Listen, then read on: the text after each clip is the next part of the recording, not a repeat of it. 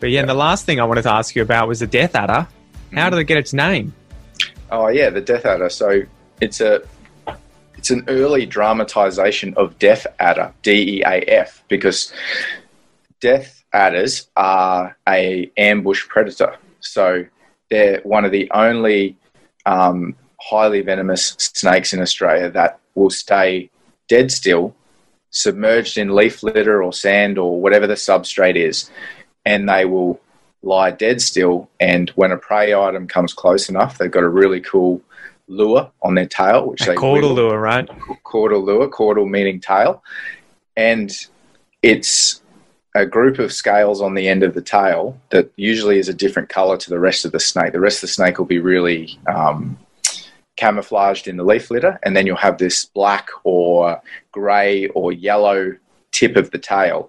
And what they'll do is they'll wriggle it like a worm in front of their face, and then that will attract things like birds, mice, lizards, anything that would prey on a worm. Comes over close enough and bang, fastest striking snake in Australia, grabs the prey item. Now, when people came across death adders versus other snakes, death adders would just lie there in crypsis, which means cryptic behavior, so hidden. And they would just lie there, because if they move, they're not a very fast snake at getting away or anything. They're designed to sit and wait. Ironically, right? They can strike at like a 50th of a second, but they can't move very quickly. Yes, they can't actually slither away very quickly. So they're designed to strike out and grab prey items. Whereas our other snakes, you take a brown snake, they're actually on the move. They're terrestrial foraging snakes, where they'll actively forage for their prey. They have great eyesight. They see a rodent, they're on the scent trail, and they'll track that rodent down and kill it and eat it. I think you showed that in one of your videos, right? You had the snake, for some reason, it had no idea that you were right above it, and you were filming it, and it was like looking around, putting its head in crevices between pieces of mud and everything, right? Looking for prey. Yeah, that is in one of my videos, where that was actually a piece of footage supplied to me by my friend Seren. He was on a field trip and he saw a dugite actually, or him and 8 of his classmates saw a dugite.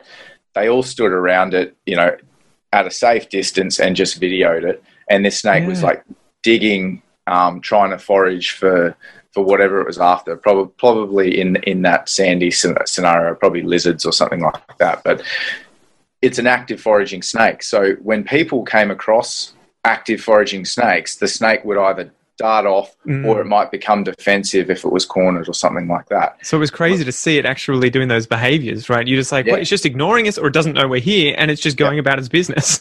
Yeah, that particular snake was just on the scent trail, something hard. It was locked onto whatever it was smelling in the ground, and it was using its face to actually dig the soft sand away and get into these little holes, maybe where a lizard was burrowed under the sand or something like that. So it was in active foraging mode, whereas you've got death adders who will lie there still. So when people came across a death adder, they could get as close as they wanted to it, and they thought the animal was deaf. They're like, oh, it can't hear us coming. All these other snakes can hear us coming, and they take off. Yeah. Death adder will stay there dead still because it's trying to rely on cryptic behavior and be as still as possible and as hidden as possible. So they thought the snake was deaf, and then they called it the death adder. Obviously, over the years, that didn't sound cool enough, and it was, discovered that these snakes are deadly. They do have dangerously venomous venom. So then the name was somehow got dramatized to death adder. Now, in today's context, when people hear death adder, isn't that the scariest sounding snake alive? It's not an adder that I want to meet in a dark alley. No, that's it. Like, you put death in an animal's name. Yeah. People are going to think it's a lot more deadly or a lot more dangerous than it really is. And I say in many ways, death adders are a lot less dangerous to be around, because you can literally walk right up to them and they're not going to do anything to you. So you would have to literally pick them up, and that's when they would be like, whoa, okay. Well, a highly defensive individual, maybe getting back to what I was saying about temperaments, a defensive individual, if you stood right next to it, it might strike out and bite in defense because it's scared that you're going to harm it. Whereas generally what they're going to do is just lie dead still and wait for you to leave it alone. Therein lies a small risk where some people can step on them unknowingly.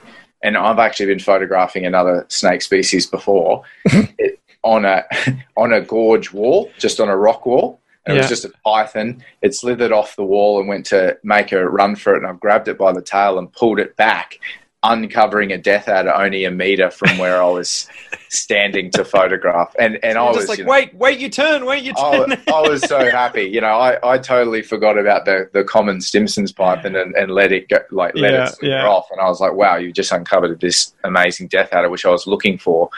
And I had to settle for the python. But to put that into context is I was there for a good half an hour just stepping around, and I could have stood on it.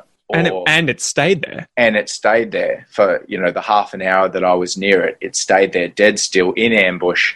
Yeah. Potentially could see me the whole time.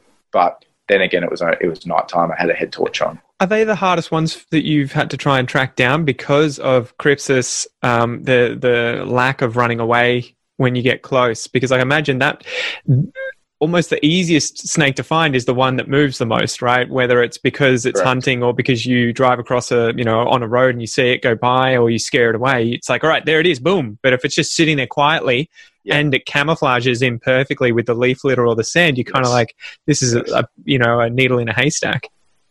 Correct. Death adders are one of the hardest snakes to come across, but at night time they do move around. So during the day they'll either be sheltering or they'll be in ambush. Yep.